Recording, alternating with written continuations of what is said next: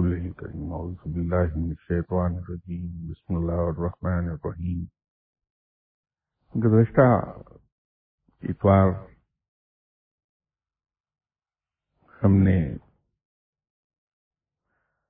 گفتگو کی تھی جس کا کوئی خاص ایک پرٹیکولر موضوع تو نہیں تھا، لیکن چونکہ سلسلہ چل رہا تھا بیعت کے پروٹوکولز کا، اور اسی ضمن میں پھر کچھ گفتگو ہماری ہوتی رہی کہ بیعت کرنے والے کی ذمہ داریاں کیا ہیں، اور ایک پہلو جو اس میں رہ گیا تھا وہ یہ تھا کہ بیعت لینے والے کی ذمہ داریاں کیا ہیں، کیونکہ ابھی تک تو یہی ہوتا رہا ہے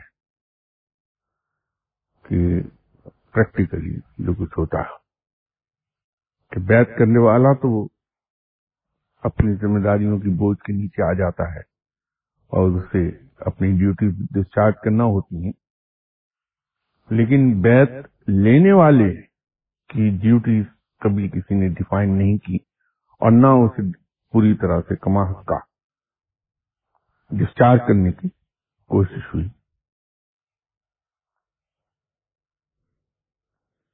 پیشتر اس کے کہ میں بیعت لینے والے کی ذمہ داریوں کے سلسلے میں کوئی بات کرتا تو میرے ذہن میں ایک اور یہ خیال آیا کہ اس زیادہ پروڈکٹیو چیز یہ ہوگی کہ وہ جو چھوٹی موٹی چیزیں ہیں، جو چھوٹے چھوٹے ایسی پوائنٹس ہیں جن کو ہم روزمرہ کی زندگی میں اہمیت نہیں دیتے، لیکن در حقیقت وہ ہماری روحانی ترقی کے اندر بہت بڑی رکاوٹ ثابت ہو جاتی ہیں، تو ہم لا علمی میں اپنے سامنے دیواریں کھڑی کرتے چلے جاتے ہیں اور ہماری روحانی ترقی رک جاتی ہے۔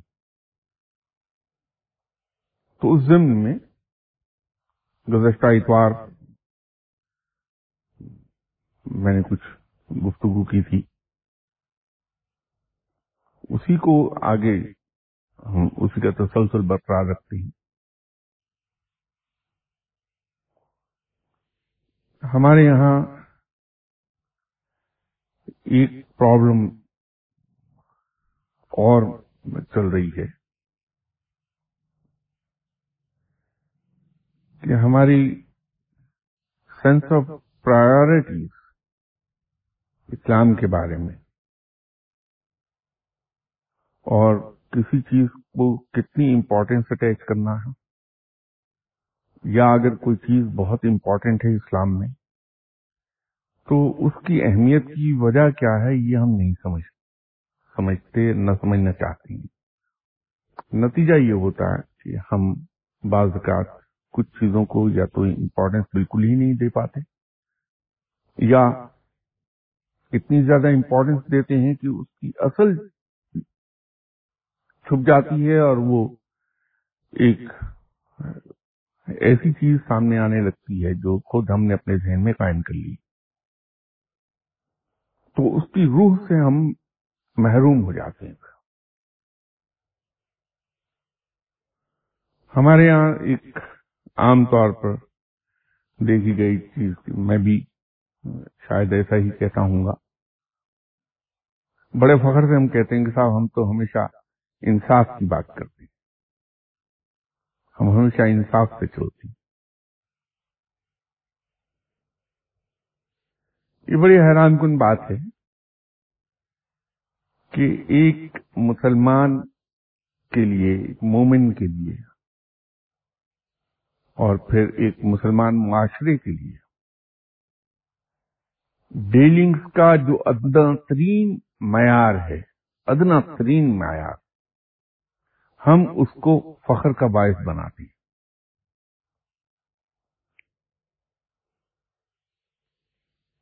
اسلام کے اندر مومن کے لیے جو کم سے کم ریکوائرمنٹ ہے ایک فیئر ڈیلنگ کی، کم سے کم وہ یہ ہے کہ وہ انصاف سے چلے، انصاف سے ڈیل کرے۔ یہ کم سے کم ریکوائرمنٹ ہے ایک مومن کے لیے، جس کو ہم معراج سمجھ بیٹھے۔ مومن کے لیے جو مستحسن قابل تعریف معیار ہے ڈیلنگز کا، وہ تو قربانی کا ہے اور احسان کا ہے، جو سنت رب ہے، کیونکہ رب احسان کا سلوک کرتا ہے لوگوں کے ساتھ، تو اس نسبت سے سنت رب ہے۔ اور ان دونوں کے درمیان ادنا ترین معیار اور ایک مستحسن قدم، ان کے درمیان ایثار کی ڈیلنگ ہے۔ اس کی مثال میں آپ کو یہ عرض کر دوں کہ ایک شخص کے ساتھ اگر میرا ایک معاہدہ ہوا کہ ہم کام مل کر کریں گے اور اس میں پروفٹ ہم 50-50 کریں گے، تو میں اس کے حساب پوری دیانتداری سے بناتا ہوں، اور اس کے بعد میں پورے انصاف کے ساتھ اس کے پروفٹس کو، فرض کر لیجیے 100 روپیہ اگر اس کا پروفٹ آیا تو 50 روپے میں اپنے پارٹنر کو دیتا ہوں، 50 خود رکھ لیتا ہوں۔ یہ انصاف ہے، اور یہ کم سے کم ریکوائرمنٹ ہے جو رب تعالیٰ ہم سے چاہتا ہے۔ لیکن اگر یہ میں دیکھوں کہ میرا گزارا 30 روپے میں ہو جائے گا، تو اس کا حق 50 روپے دے کے ساتھ 20 روپے اسے اور دے دوں کہ مجھے ضرورت نہیں پیسوں کی، میرے لیے 30 بہت ہیں، تو یہ آپ 70 رکھ لیجیے، میں آپ سے بڑا خوش ہوں اور آپ سے مجھے لگاؤ ہے، اس وجہ سے میں چاہتا ہوں کہ ہمارا ایگریمنٹ تو 50-50 کا ہے، لیکن میں 30-70 کے حساب سے آپ کو یہ پے کرتا ہوں، تو میں اس کو 70 روپے دے دیتا ہوں۔ در حقیقت مجھے خود اپنی ضرورت ہے، صرف اس کو شرمندہ نہ کرنے کی خاطر یہ سب ایک کہانی بیان کر کے اسے میں دے دیتا ہوں، تو یہ ایثار آ جائے گا، کیونکہ میں نے اپنی ضرورت کے لیے پھر بھی 30 روپے رکھے ہیں اپنے پاس۔ اور اگر میں یہ محسوس کروں کہ میرے پارٹنر کو بہت شدید ضرورت ہے، تو میں کسی نہ کسی طرح روز ہو کے گزارا کر لوں گا، 2 وقت کھانا نہیں کھاؤں گا، 1 وقت کھانا کھا لوں گا، تو میں خاموشی سے اس کو 90 روپے دے دوں، 10 روپے خود رکھ لوں کہ بھائی یہ لے لیجیے، آپ کا حصہ یہ بنتا ہے، لے جائیے۔ یہ قربانی ہے، احسان کا سلوک ہے کہ اس کی ضروریات کا احساس کر کے میں نے اپنا حق چھوڑ دیا اور اس کو دے دیا۔ یہ احسان کا سلوک ہے، یہ قربانی ہے، یہ سنت رب ہے، اور مومن کو در حقیقت ڈیلنگز کے اس معیار پر فائز ہونا چاہیے۔ تو یوں میں کہہ رہا تھا کہ بہت سی ایسی چیزیں ہیں جن کو ہم اس انداز میں نہیں سمجھتے جس انداز میں انہیں سمجھنا چاہیے، اس کی اصل روح تک نہیں پہنچ پاتے ہم، اور نتیجہ یہ ہے کہ ہم لا علمی میں بہت سی اچھائیوں سے محروم رہ جاتے ہیں۔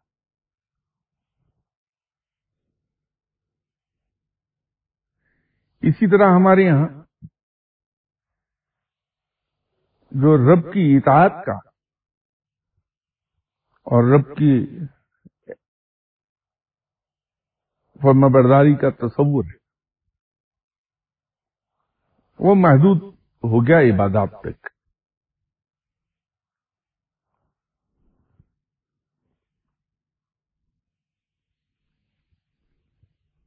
ہم میں سے جو آدمی نوکری میں عمر بھر دنیاوی کاموں میں مصروف رہتا، ریٹائر ہوا تو اسے آخرت کی فکر ہوئی، تو وہ فوراً نماز باجماعت پر زور دینا شروع کر دے گا۔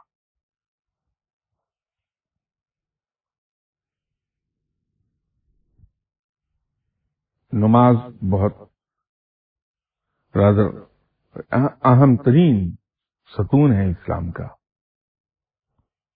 اور اولین عبادت ہے اسلام کے اندر۔ رب کی یہاں قیامت کے روز نماز ہی کی پوچھ گچھ ہوگی، اس کی اہمیت اتنی ہے. اب اس اہمیت کو تو ہم جانتے ہیں، لیکن ہم نے کبھی یہ بیٹھ کے نہیں سوچا کہ نماز کو اتنی اہمیت کیوں ہے اسلام کے اندر، تاکہ اس کی اصل سامنے آئے. اس کے پیچھے حکمت کیا ہے، کیوں اس کو ہم اللہ تعالیٰ نے اتنا اہم قرار دے دیا. اگر کہیں وہ سمجھ جائیں، جانتے ہم ہیں لیکن سمجھتے نہیں، اگر اس کو سمجھ جائیں تو پھر ہم صحیح معنوں میں نماز ادا کرنے لگ جائیں گے، پڑھیں گے نہیں نماز، پھر نماز ادا کریں گے بجائے پڑھنے کے.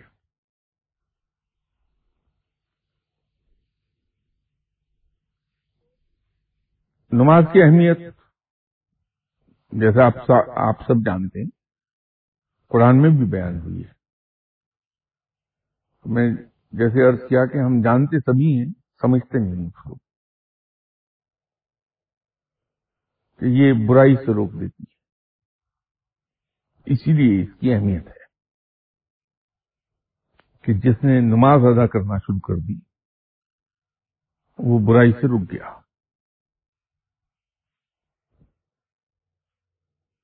اب اس سلسلے میں وہ جو روایت ہے کہ ایک بار صحابہ کرام آپ صلی اللہ علیہ وسلم کی خدمت میں تشریف لائے اور آ کے عرض کی کہ یا رسول اللہ صلی اللہ علیہ وسلم، ہمیں کس طرح سے پتہ چلے کہ ہماری نماز رب کے یہاں قبول ہو رہی ہے یا نہیں؟ تو آپ صلی اللہ علیہ وسلم نے فرمایا کہ اگر یہ تمہیں برائیوں سے روک دے تو قبول ہو رہی ہے، ورنہ نہیں.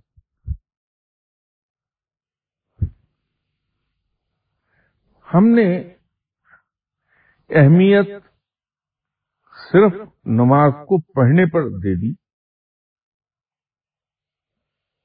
نظر صرف ہماری نماز پڑھنے پر ہے، اس پر نہیں کہ وہ واقعی ادا ہو رہی ہے یا نہیں ہو رہی، قبول ہو رہی ہے یا نہیں ہو رہی، کیونکہ اس کا معیار تو ہمارے سامنے اس روایت کے ذریعے موجود ہے کہ یہ ہمیں برائیوں سے روک پاتی ہے نہیں.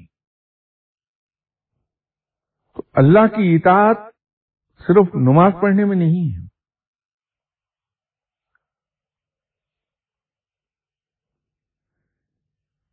کیونکہ اگر اکیلی صرف یہ کہ ہم 5 وقت مخصوص ٹائم پر نماز پڑھ لیں، یہی اللہ کی اطاعت ہوتی، تو پھر ہم یہ کیوں نہیں کرتے کہ جب نماز ہی اطاعت ہے تو ہم ہر وقت نماز پڑھ لیں. سورج کے چڑھتے ہوئے کیوں نہیں ہم نماز پڑھتے، سن رائز ہوتے ہوئے، دوپہر میں جب سورج نصف النہار پر ہوتا ہے تو پھر کیوں نہیں نماز ہم پڑھتے، سورج کے غروب ہوتے وقت ہم نماز کیوں نہیں پڑھتے.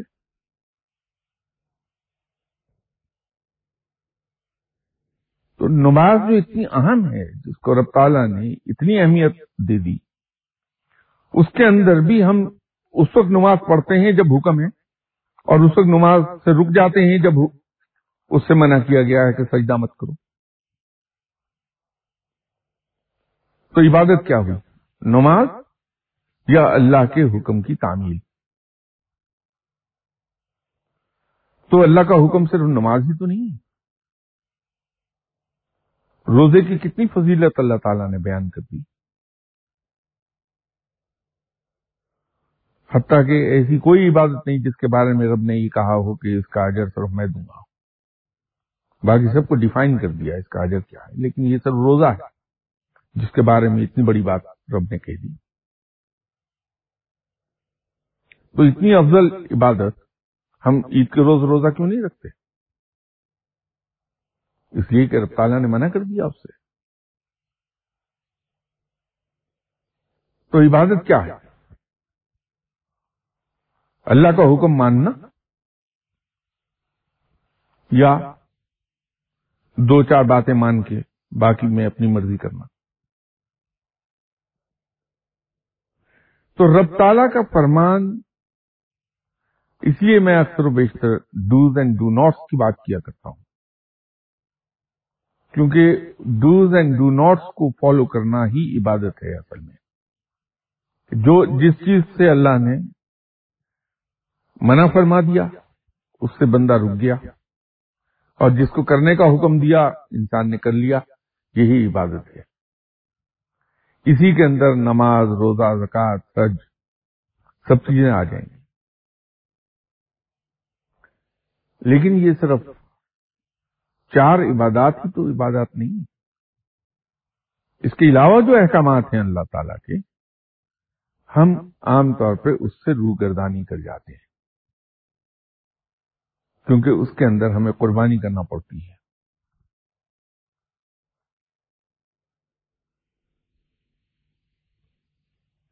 تو تصوف کے اندر فرض عبادات تو کرنی ہی کرنی ہے، وہ تو پیغمبر کو بھی معاف نہیں ہوئی۔ تمام پیغمبر پابند تھے فرض عبادات کے، اور آپ صلی اللہ علیہ وسلم سے زیادہ عبادت کون کرے گا؟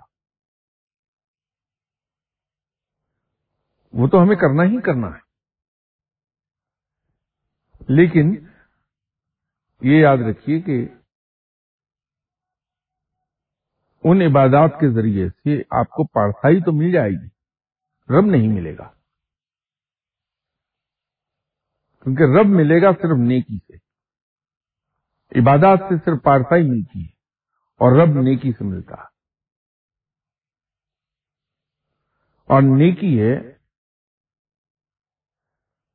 جیسے اکثر بیشتر میں کہا کرتا ہوں کہ اس کا مختصر ترین اس کی ڈیفینیشن جو ہے وہ یہ ہو سکتی ہے کہ انسان اپنے حقوق، اپنی خواہشات، اپنا آرام، اپنی ضروریات، ان کو پس پشت ڈال دے، اور دوسروں کے حقوق، دوسرے کی خواہشات، دوسروں کے ضروریات اور دوسروں کے آرام کو اپنی چیزوں پر ترجیح دے دے۔ یہ ترجیح دینا ہی نیکی ہے۔ تو نیکی سے رب ملے گا۔ اگر آپ تصوف کی راہ پہ چلنا چاہتے ہیں تو آپ کو عبادات تو کرنا ہی کرنا ہے، کیونکہ اس کا حساب آپ کو دینا۔ نیکی کی راہ بھی پکڑ لیجیے اس کے ساتھ ساتھ۔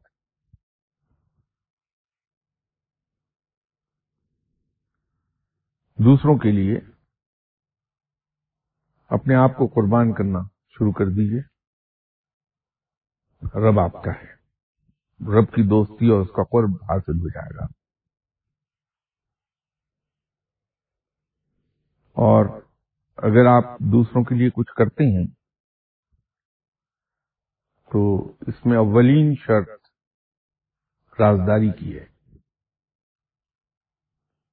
کہ اپنے تمام ڈیلنگز کو اپنے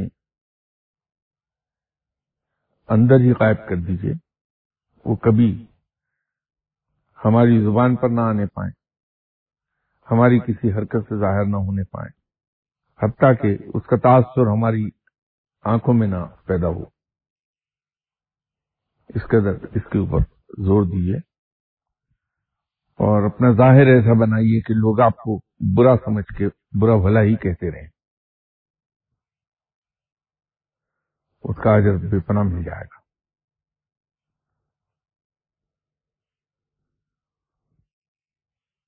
تو آپ اگر بیعت کرتے ہیں کسی شخص کے ہاتھ پر،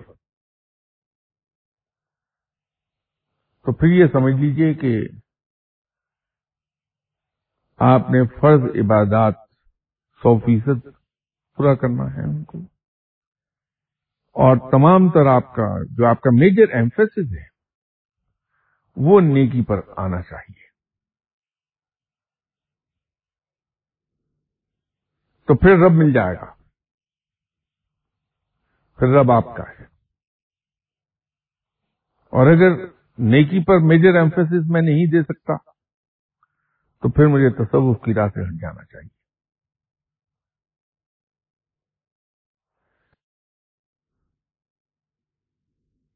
ایک بار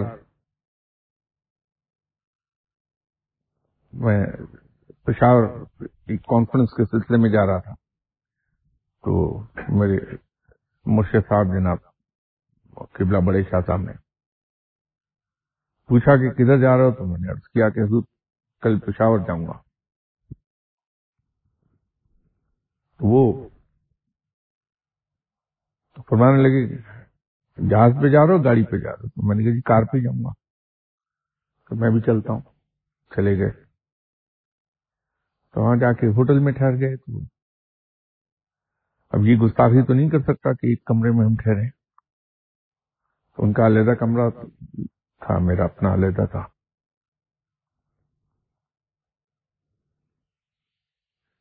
تو صبح فجر کی نماز کے بعد میں نے سوچا میں دیکھ کے آؤں شاہ صاحب کمفرٹیبل بھی تھے یا نہیں تھے رات کو۔ تو گیا، تو باتیں ہو رہی تھی، تو وہ مختلف چیزیں بتا رہے تھے اپنے بارے میں۔ تو سڈنلی انہوں نے وہ بات روک کے تو بالکل ایک موضوع سے لا تعلق بات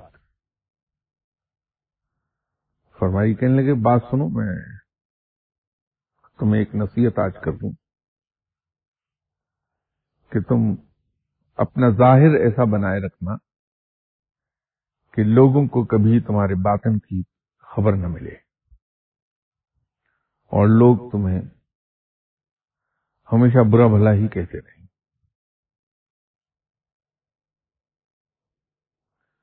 اب وہ لوگوں سے مجھے برا بھلا کہلوا کے وہ خوش تو نہیں ہونا چاہتے تھے، حکمت اس کے پیچھے یہی تھی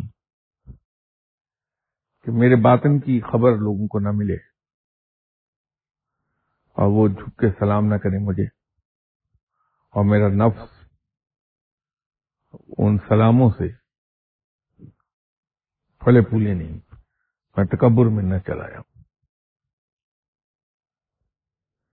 اسی طرح ان دنوں وہاں زور تھا، نیا نیا علم ملا تھا، تو میں ٹور پر جا رہا تھا اسلام آباد میٹنگ کے لیے منسٹری میں۔ تو گجرانوالہ سے پہلے لیفٹ کو جو راولپنڈی بائی پاس بنی ہے، ابھی بنی ہی تھی، اس کا افتتاح نہیں ہوا تھا، تو چونکہ مکمل ہو گئی تھی تو میں نے سوچا کہ آج اس سڑک سے چل کے دیکھتے ہیں، گجرانوالے کی ٹریفک سے بچ جاؤں گا میں۔ تو گاڑی میں نے ادھر کو موڑ دی، تو اس بائی پاس پر ٹریفک نہیں تھی کوئی، تو دور دور تک کوئی آبادی نہیں۔ تو ایک جگہ خاصا ویرانہ تھا، تو میں نے گاڑی وہاں روک لی۔ تو ڈرائیور سے میں نے کہا کہ تم یہیں رکو، میں 1 منٹ میں آیا، تو کھیتوں میں چلا گیا میں۔ تو تھوڑی دور وہ جو کھیتوں کے درمیان بھینسوں کے لیے اور اپنے بیٹھنے کی جگہ بنائی ہوتی ہے انہوں نے، وہ تھی، اس پر 2-3 آدمی مل گئے مجھے۔ تو میں نے ان سے پوچھا کہ یہ زمین کس کی ہے؟ تو ایک صاحب نے کہا کہ میری ہے۔ کیوں، کیا بات ہے؟ تو میں نے کہا کہ ایسا کر لیجئے کہ مجھے ذرا گہرائی میں، ڈیپتھ میں 2 کنال جگہ دے دیجیے اس میں سے۔ تو کیا ریٹ ہے اس کا پر کنال؟ وہ اصل میں تھی ایگریکلچر لینڈ۔ تو وہ بندہ حیران اس بات پہ ہوا کہ 2 کنال زمین پر میں کیا کلٹیویشن کروں گا جو میں اس سے 2 کنال، اور وہ بھی ڈیپتھ میں مانگ رہا ہوں بجائے سڑک کے کنارے مانگنے کے۔ تو کیسا جی آپ کیا کریں گے 2 کنال کو؟ میں نے اسے کہا کہ بھائی یہ دیکھو ویرانہ ہے بالکل، تو میں اس کی 4 دیواری کر کے 2 کمرے بنا لوں گا۔ تو وہاں آ کے 2-4 دن، ہفتہ 10 دن رہ لیا، اللہ اللہ کیا، شہر گئے، سامان خریدا، پھر اللہ اللہ شروع کر دیا۔ تو اس نے بڑے غور سے مجھے دیکھا، اور دیکھ کر 2 मिनट सोचा, कहने लगा जी ऐसा 2 कनाल जगह आपको चाहिए। मैंने जी कि ये मेरी तरफ से आपको तोहफा है, तो ये टुकड़ा कोई एक निशान लगा दे, मैं वहां दे देता हूँ आपको, तो ले लीजिए, कुछ सवाब मुझे भी हो जाएगा अगर आपने अल्लाह ही करना वहां बैठ के। तो वापसी पर मैंने अपने मुर्शिद साहब की खिदमत में हाजिर हुआ, तो बड़ी खुशी से कहा, मैंने कहा हुजूर ये तो बड़ा काम बन गया, एक वीराना मिल गया मुझे, लाहौर से कुछ ज्यादा दूर भी नहीं है, 45 मील ही बनता। तो वहां 2 कनाल जगह मुझे मिल गई, तो मैं सोच रहा हूं कि वहां ठिकाना बना लिया जाए, आप भी चलिए, वहीं रहते हैं। तो कहने लगे क्या करोगे वहां? तो मैंने कहा जी छोड़िए, क्या झमेले, इनमें क्या पड़ गए हम, तो वहां जाके रहते हैं आराम से, तो जिंदगी गुजारते हैं, अल्लाह अल्लाह करते हैं कुछ। तो बजाय खुश होने के वो बिगड़ गए। तो फरमाने लगे कि क्यों तुम आसान राहें ढूंढते हो जिंदगी की, ये कौन सा कमाल है कि तुम दुनिया छोड़कर एक कोने में चले जाओ और वहां अल्लाह अल्लाह करो, ये तो बहुत दुनिया कर लेती, तो एक तुम कर लोगे तो कौन सी बड़ी बात बनेगी। कमाल तो तुम्हारा ये है कि इस दुनिया में रहो और भरपूर दुनियावी जिंदगी गुजारो, और उसके साथ साथ भरपूर दीनी जिंदगी भी गुजारो। तो दोनों चीजों को बैक वक्त लेकर चलो, ये कमाल है, ये कोई कोई कर पाता। तो तुम यही राह पकड़ो। तो उस वक्त तो खैर चीजें ज्यादा समझ नहीं आती थी, लेकिन बाद में समझ में आया कि गरचे बड़े शाह साहब किबला ने फरमाया नहीं, लेकिन बात यह है कि सुन्नत क्या है। कभी हम अगर सोचें, जो मैं अर्ज कर रहा था कि हम चीजों को जानते जरूर हैं लेकिन उनको समझते नहीं। आप सल्लल्लाहु अलैहि वसल्लम की हयात तैयबा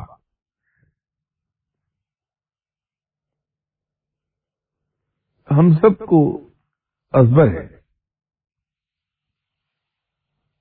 लेकिन हमने इसको इस एंगल से कभी देखा ही नहीं कि आप सल्लल्लाहु अलैहि वसल्लम से बढ़कर नेक कौन हो सकता है, आप सल्लल्लाहु अलैहि वसल्लम से बढ़कर अल्लाह के करीब कौन हो सकता है।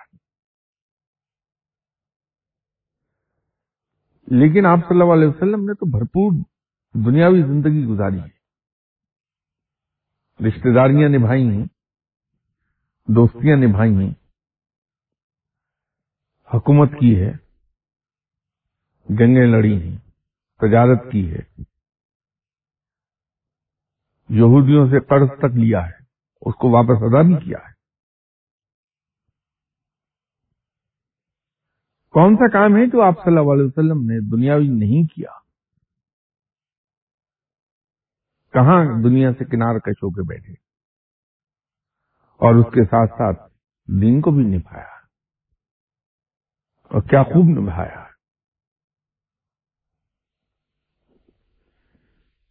तो सुन्नत क्या है फिर, अफजल क्या है? हमारी अपनी सोच के तहत होने वाले काम, या वो काम जो आप सल्लल्लाहु अलैहि वसल्लम ने किए और उसकी हम पैरवी कर लें।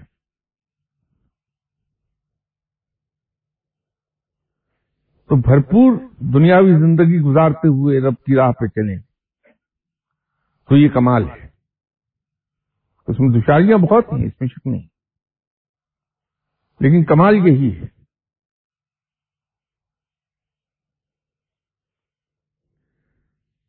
इसी तरह देखिए, अक्सर हम में से लोग कहते हैं, हमारे लीडर साहिबान भी, दानश्वर साहिबान भी जब टीवी पे आते हैं और महफिलों में बैठते हैं, वहां से जरूर होता है कि हजरत उमर रजी अल्लाह ताला अन्हु का जमाना मुसलमानों का सुनहरी दौर था, और बिलाशुबा था, इसमें शक नहीं है कोई। उससे बेहतर दौर मुसलमानों पर कभी नहीं आया। ہم سبھی یہ کہتے ہیں کہ بڑا سنہرا دور تھا، لیکن کیا ہم میں سے کبھی کسی نے اس پہ غور کیا کہ وہ سنہرا دور کیوں تھا؟ جب حضرت عمر رضی اللہ تعالی عنہ نے حکومت ٹیک اوور کی ہے، اس وقت مسلمانوں میں زکوٰۃ دینے والا کوئی نہیں تھا، اور جب شہادت پائی ہے تو مسلمانوں میں زکوٰۃ لینے والا کوئی نہیں تھا۔ یہ ٹرانسفارمیشن جو ہے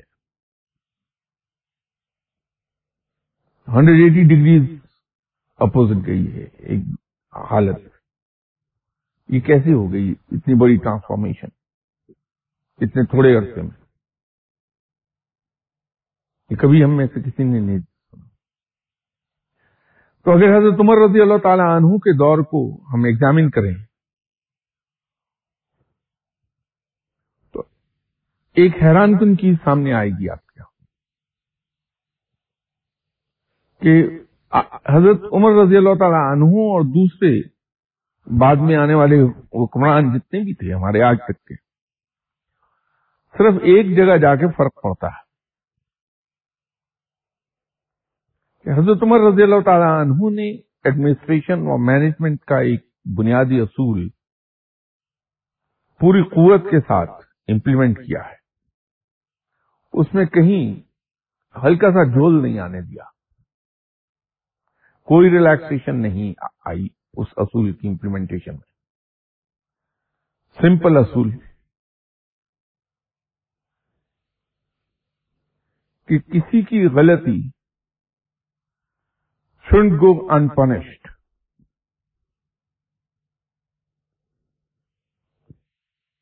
کسی کی کوتاہی، غلطی اور گناہ انپنشڈ نہیں رہے گا، اسے سزا دی ہے، اور بغیر یہ دیکھے کہ وہ بیٹا ہے یا کوئی رشتہ دار یا کوئی صحابی یا کوئی پرانا ساتھی۔ اس اصول میں یکساں ہاتھ رکھا ہے۔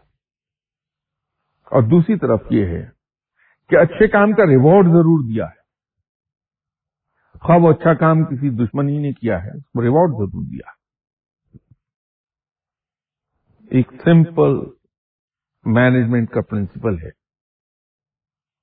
جو ہم سب پڑھتے ہیں، ایڈمنسٹریشن اور مینجمنٹ پڑھتے وقت اس کو ہم اس پرنسپل کو سبھی پڑھتے ہیں لیکن ایکسرسائز نہیں کرتے ہیں۔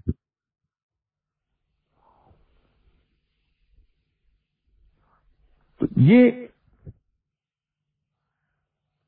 چھوٹی چھوٹی چیزیں ہیں، اگر ہم واہ واہ کرنے کی بجائے اس کو یہ دیکھ لیں کہ ایسا کیوں ہے،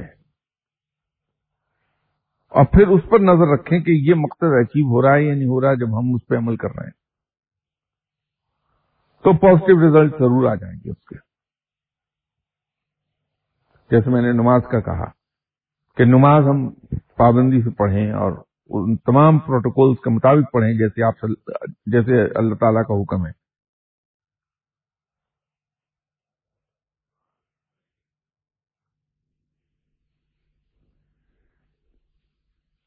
لیکن نظر اس پر رکھیں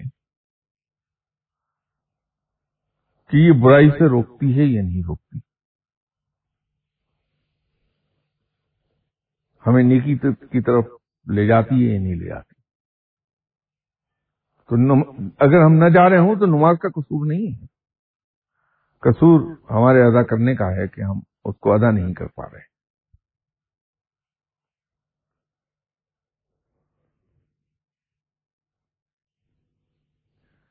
تو جب بھی کوئی کام کرنے لگے تو اس وجہ پہ نظر ضرور رکھیے۔ اسی طرح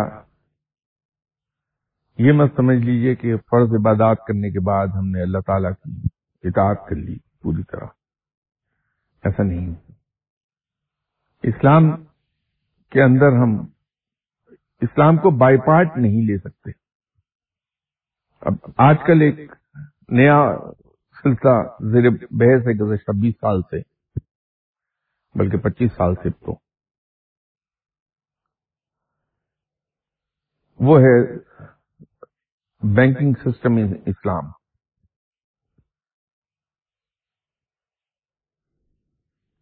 کے اوپر مختلف قسم کے خیالات کا اظہار ہوتا رہتا. ایک اسکول آف تھاٹ یہ بھی ہے کہ اسلام کے اندر کوئی فائنینشیل سسٹم ہے ہی نہیں.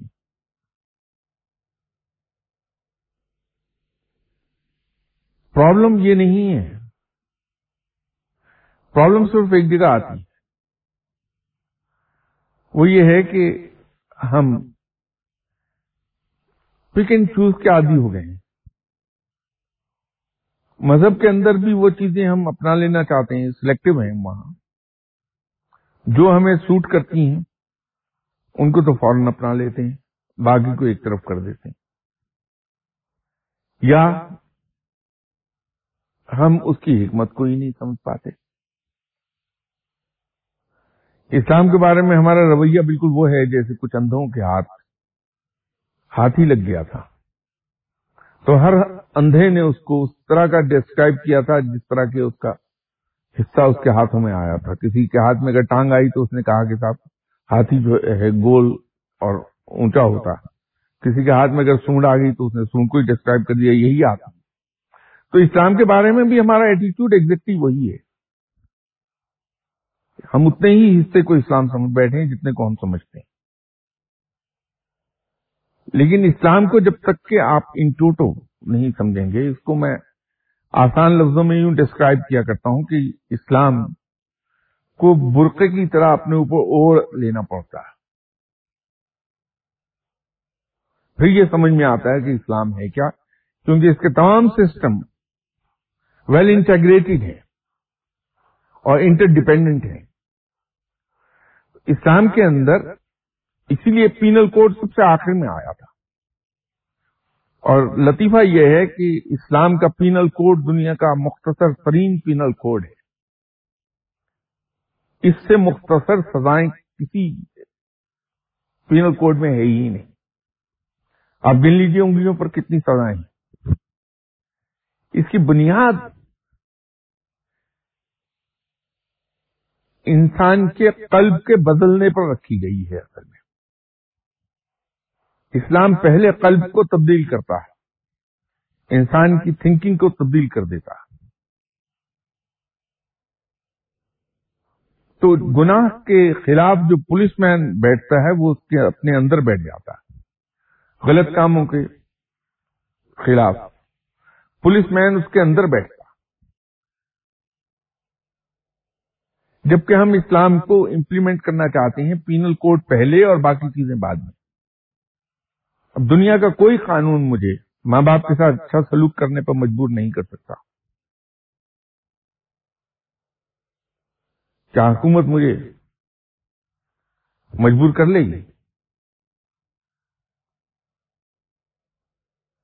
جھوٹ بولنے سے منع کرتا ہے اسلام، تو کیا آپ ایک آرڈیننس بنائیں گے کہ میں گھر میں بچوں کے ساتھ جھوٹ نہ بولوں؟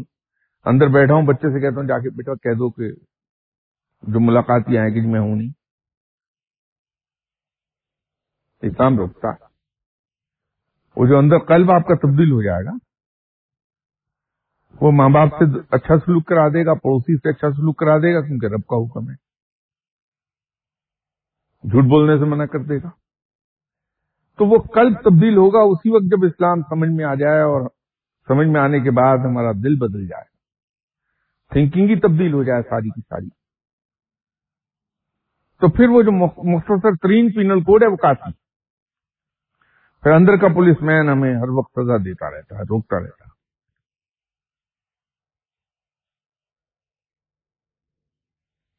آپ بے شک ایک لفظ سیکھیے روز کا، ایک لفظ ہفتے بھر کا سیکھیے، پورے ایک ہفتے بھر میں، لیکن اس سیکھے ہوئے لفظ کو امپلیمنٹ کر لیجیے اپنے اوپر.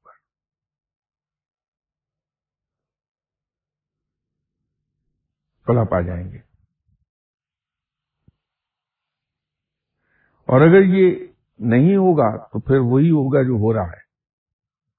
گلی گلی محلے محلے درس و تدریس کے ادارے کھلے ہیں، جگہ جگہ تفسیر کا، حدیث کا سبق ہو رہا ہے، لیکن صورتحال کیا ہے؟ کہ معاشرے میں برائی اور سب بڑھتی چلی جا رہی ہے۔ وجہ یہ ہے کہ ہم وہ سیکھتے ضرور رہے علم، لیکن بطور پیشن کہ بھری محفل میں بیٹھ جائیں تو اس پر ہم اپنے خیالات کا اظہار کریں تو لوگ امپریس ہوں، اس پر عمل کرنے کے لیے نہیں۔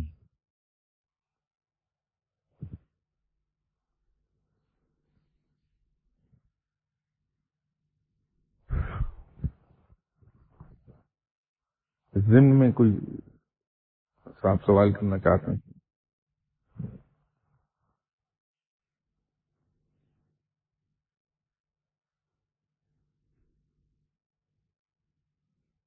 شاہ صاحب، جو موجودہ دور ہے اس کے بارے میں میرے خیال 800 سال پہلے کسی نے کہا تھا کہ اینچے شورست کے در دور کمر میں بینم ہما آفاق پورا فتنہ و شر میں بینم۔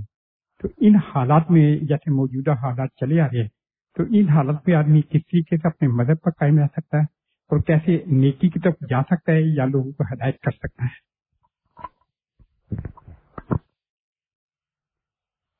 دیکھیے، یہ حالات اور یہ معاشرہ ایسا ہی رہے گا اس وقت تک جب تک کہ ہم معاشرے کا رونا روتے رہیں گے۔ اگر درست کرنے کے سلسلے میں نے اپنے آپ کو معاشرے سے کاٹ لیا،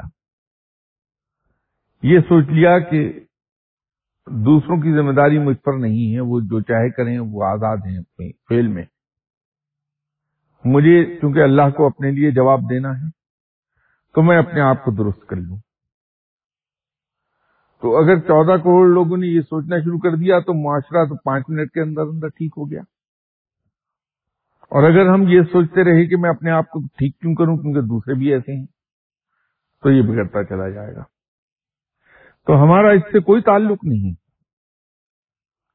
کون کیا کر رہا ہے، وہ اپنے فعل کے لیے خود اللہ کو جواب دے۔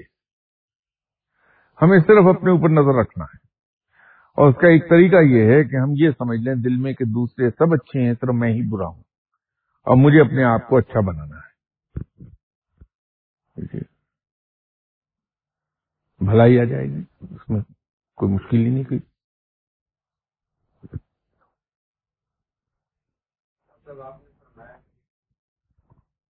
انسان جو ہے وہ نیک کام کرے، نیکی کرے، مگر دوسروں کو وہ برا نظر ہے، لوگ خیال کریں کہ وہ اچھا نہیں ہے، مگر جو نیکی کرے گا اس کو تو لوگ اچھا ہی سمجھیں گے کیونکہ اس نے تو کرنی بلائی ہے۔ یہ کس طرح ہو سکتا ہے؟ دیکھیے، بات اس کی مثال ایک اور طریقے سے میں آپ کو دے سکتا ہوں۔ رب تعالیٰ احسان کرنے کی تلقین فرماتا اور اس کے ساتھ ساتھ وہ یہ کہتا ہے کہ اگر تم کسی کے ساتھ نیک سلوک کرتے ہو تو اسے چھپاؤ،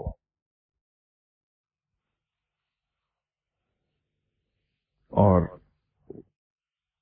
اس کے ایک سزا یہ سناتا ہے کہ اگر کوئی شخص کسی کے ساتھ اچھا سلوک کر کے جتا دے تو میں اس کی نیکی اس کے منہ پہ دے مارتا ہوں۔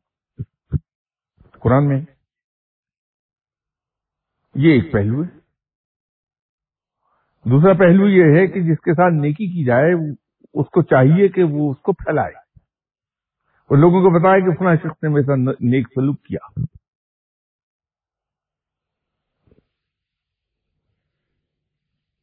تو جب ہم خود نیکی کرتے ہیں اور اس کو چھپاتے ہیں اپنے اندر اور اپنے آپ کو پورٹریٹ کرتے ہیں کہ میں برا آدمی ہوں،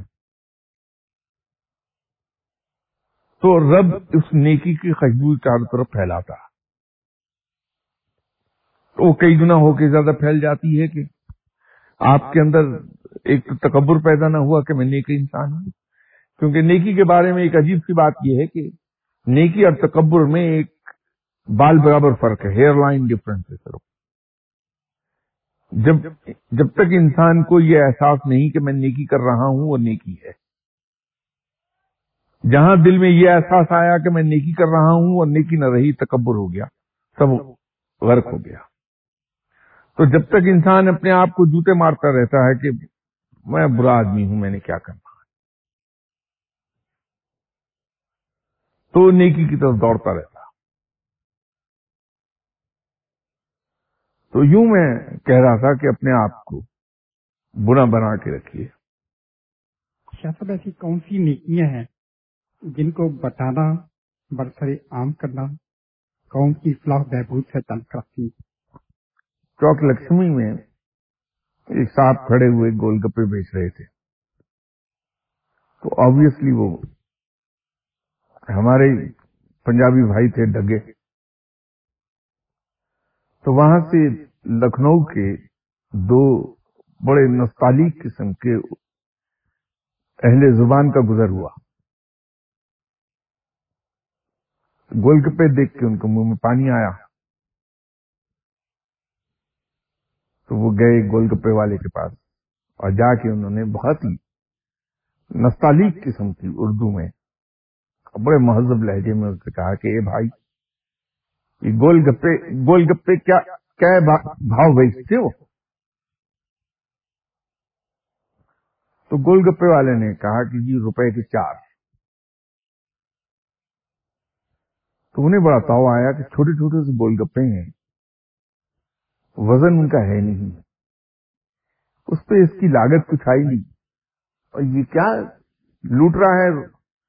तो बहुत गुस्सा आया, लेकिन चूंकि महजब इंसान थे तो बड़ी लतीफ किस्म की तंज की गोलगप्पे वाले पे। कहा कि भाई, ये तुम अददन बेचते हो या वजनन बेचते हो? तो वो था ढगा, पंजाबी ढगा मेरा भाई था, तो उसने कहा कि भाई ये तो मैं सब नहीं जानता, मैं सिर्फ गोलगप्पे बेचता हूं। तो किबला बात ये है कि ये इतने बड़े पैमाने की बातें कि मुल्क को कौम की फलाह में कोई नेकी जाए तो उसको मैं आया कर दूं, और जो इनफरादी फलाह में जाए मैं उसे छुपा लूं, ये मेरी समझ से बालातर बात ही है। मैं तो एक ही बात जानता हूं उस गोलगप्पे वाले की तरह कि नेकी खा किसी तरह की भी है, उसको मैं खामोशी से करूं, उस पर पर्दा डाले रखूं। अब ये आप जानिए, पढ़े लिखे लोग और हुक्मरान जाने के मुल्क को कौम की फलाह किसमें है और फलाह किसमें नहीं है। तो मैं तो सिर्फ नेकी को जानता हूं कि इस पर पर्दा डाल दिया जाए फौरन।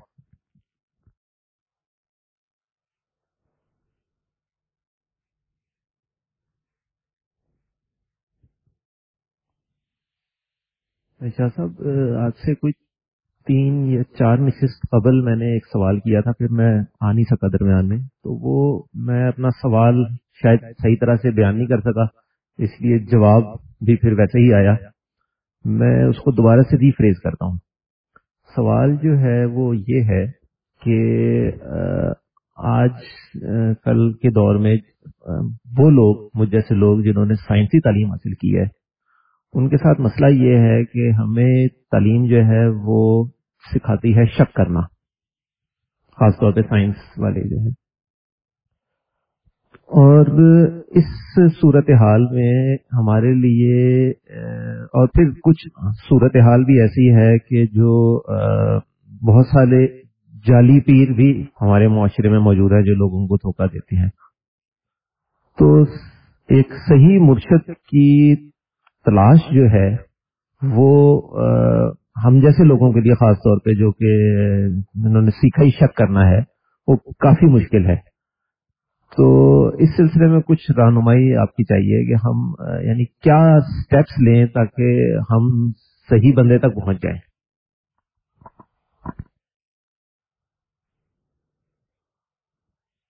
देखिए, कोई शख्स अंदर से क्या है वो तो सिर्फ रब ही जानता है। इंसान इल्म के किसी मकाम पर फाइज क्यों ना हो, वो इंसान के अंदर की सारी चीजें नहीं जान सकेगा, क्योंकि उसका इल्म, इंसान का इल्म बहरहाल महदूद है।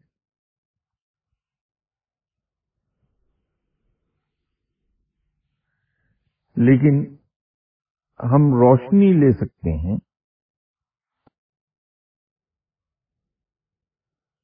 پہلے گزرے ہوئے مستند اولیاء کرام کے اقوال اور فرمان سے. بنیادی چیز تو یہ ہے کہ فقیر کے لیے 2 لٹمس ٹیسٹ ہیں، 2 ٹیسٹ ہیں، جن میں ایک لٹمس ٹیسٹ ہے اور ایک ذرا لانگ ٹرم ہے. لٹمس ٹیسٹ تو یہ ہے کہ اگر آپ کسی صاحب علم کے پاس جائیں اور وہ واقعی صاحب علم ہے تو اس سے مل کر آپ کو 2 چیزیں محسوس ہوں گی. ایک تو اس شخص میں آپ کو کشش محسوس ہوگی اور آپ کا دل چاہے گا کہ میں دوبارہ اس آدمی کے پاس جاؤں، اور دوسرا اس سے ملنے کے بعد آپ کو اطمینان حاصل ہوگا، آپ کو سکون ملے گا. یہ 2 چیزیں اس میں اس لیے آپ کو محسوس ہوتی ہیں کہ وہ رب کا ذکر کر رہا ہے صرف دل سے، اور اس ذکر رب کے نتیجے کے طور پہ جیسے رب نے خود بھی کہا کہ میرے ذکر سے دلوں کو سکون ملتا ہے، تو وہ کشش بھی ذکر الہی کی ہے اصل میں. تو یہ کشش اور سکون، یہ 2 چیزیں آپ کو، یہ لٹمس ٹیسٹ ہے کہ امیڈیٹلی آپ کو محسوس ہوگی. دوسرا جو ہے وہ ذرا سا لمبا وقت لیتا ہے، وہ یہ ہے کہ فقیر کسی کو نصیحتیں نہیں کرتا. یہ کسی سے نہیں کہے گا کہ تم نماز پڑھو، تم روزہ رکھا کرو، تم فلاں کام کر لو، بلکہ وہ تو اتنی احتیاط کرتا ہے کہ خاموشی سے نماز پڑھ لے گا تاکہ اگر کوئی نماز نہیں پڑھنے والا تو وہ شرمندہ نہ ہو. لیکن حیران کن طریقے پہ باوجود اس کے کہ وہ کسی کو نیک کام کرنے کو نہیں کہے گا، اس کے پاس جا کے آپ خود بخود جو لوگ جاتے ہیں وہ شراب چھوڑ دیتے ہیں، دوسرے ایسے کام چھوڑ دیتے ہیں اور رفتہ رفتہ نمازی ہو جاتے ہیں. یہ دوسرا ٹیسٹ ہے اس کا. ہم نے جو ٹیسٹ بنا لیے ہیں وہ حقیقی نہیں ہے، وہ واپس پھر وہ ہماری جڑوں کی طرف جائے گی بات کہ ہماری جڑیں چونکہ ہندوازم میں ہیں تو وہ تصورات ہمارے ذہن پر بڑے پختہ ہیں. ہم یہ کہتے ہیں کہ صاحب فلاں صاحب جو ہیں وہ آبادی سے دور ویرانے میں ایک غار کے اندر بیٹھے ہیں، 20 سال سے مل ہی نہیں رہے کسی سے، تو ہم کہتے ہیں وہ بڑا پہنچا ہوا آدمی. بھائی پھر صحابہ کرام کیا تھے؟ وہ تو بھرپور دنیاوی زندگی گزار رہے تھے. اگر آپ اس کرائیٹیرین پہ جائیں تو پھر تو جتنے پیغمبر گزرے وہ بھی دنیا میں رہے. خدا صلی اللہ علیہ وسلم نے دنیاوی زندگی گزاری ہے، صحابہ کرام نے گزاری ہے، تابعین نے گزاری ہے، تبع تابعین نے گزاری ہے، تو ان کو کیا کہیں گے آپ پھر؟ وہ اس لیے ہم اس کو کہتے ہیں کہ ہمارے ذہن میں سادھو کا تصور ہے کہ دنیا سے کٹا ہوا. اسی طرح ہم اس آدمی کی تو بڑی جلدی اٹریکٹ ہوتے ہیں جو بڑی لایانی قسم کی باتیں کرتا ہے اور فوہد گالیاں دیتا ہے. ہم یہ بھول جاتے ہیں کہ کوئی شخص اللہ کے قریب تو اس وقت جائے گا جب وہ اللہ کے فرمان پہ عمل کرے گا. تو رب تعالیٰ تو فوج گوئی سے منع کرتا ہے، پاکیزہ اور صاف ستھری گفتگو کرنے، باوقار گفتگو کرنے کی تلقین کرتا ہے. تو یہ کیسے ممکن ہے کہ کوئی شخص اللہ کے حکم پر عمل کرے اور وہ فوج گو ہو جائے اور بے وقار ہو جائے؟ ممکن ہی نہیں ہے. لیکن ہم ہر اس آدمی کو پہنچا ہوا مانتے ہیں جو لایانی گفتگو کرنے لگے اور فوج گوئی کرنے لگے، گالیاں دینے لگے. اسی طرح رب یہ کہتا ہے کہ صفائی نصف ایمان ہے، صفائی پر پاکیزگی پہ بہت زور دیتا، لیکن ہم اس کو پہنچا ہوا ولی مانتے ہیں جو ننگ دھڑنگ پھر رہا ہے اور جسم پر اس کے آدھا انچ میل چڑھی ہوئی ہے، رال ٹپک رہی ہے. تو یہ کیسے ممکن ہے کہ کوئی رب تعالیٰ کے قریب چلا جائے؟ رب تو خود بڑا باوقار، بڑا پاک صاف ہے، اس کا دوست اس طرح کا کیسے ہو سکتا؟ تو وہ جو میں آپ سے کہہ رہا تھا کہ ہم بہت سی چیزوں کے بارے میں غلط سمجھتے ہیں، چیزوں کو ہم نے اپنے تصور بنا لیے ہیں جو کہ حقیقت سے دور ہیں، وہ یہ سب چیزیں اسی کے اندر شامل ہیں۔ تو وہ آپ اس کے دو ٹیسٹ کر لیجئے، ایک لٹمس ٹیسٹ ہے جو امیڈیٹلی محسوس ہوتا ہے آپ کو، اور دوسرا ذرا وقت لے لیتا ہے، تو آپ کو پتہ چل جائے گا۔ پھر حضرت بھائی عزیز بستامی رحمۃ اللہ علیہ صاحب نے ایک معیار قائم کیا، حضرت پیران پیر جناب غوث الاعظم دستگیر صاحب، آپ نے بھی وہی معیار بیان فرمایا۔ آپ نے دونوں کا یہ فرمانا ہے کہ جو شخص سنت پر عمل نہیں کرتا وہ ولی اللہ نہیں ہو سکتا، تو اس کو اس حساب سے دیکھ لیجیے۔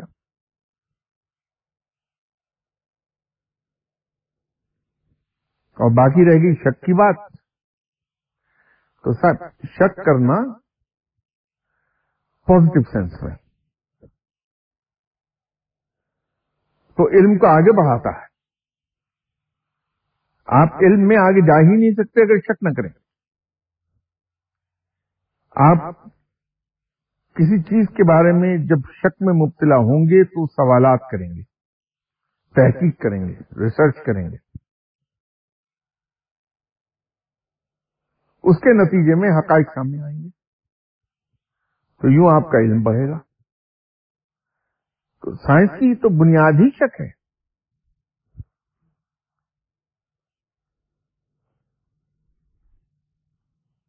وہ تو پازیٹو سینس میں شک بہت قابل تعریف ہے۔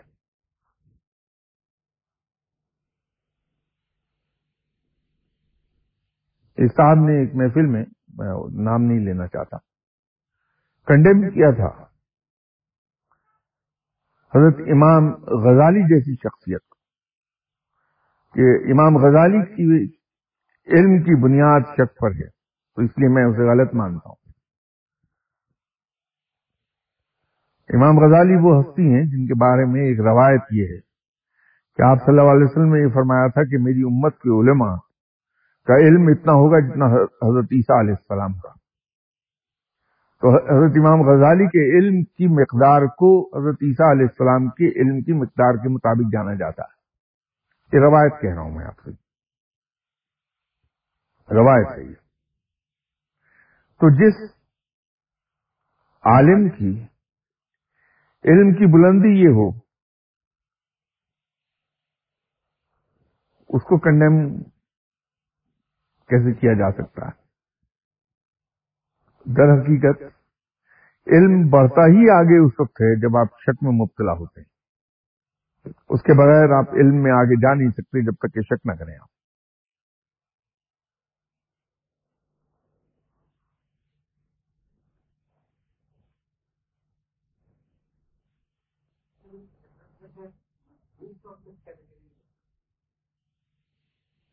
مجذوب کی کوئی کیٹیگری نہیں ہے،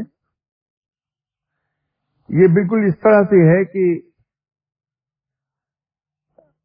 آپ کے یہاں جو پاکستان پینل کوڈ ہے PPC، اس میں قتل کی سزا دفعہ 302 کے تحت دی جاتی ہے۔ اب یہاں ایک چیف جسٹس بھی بیٹھے ہیں پرانے،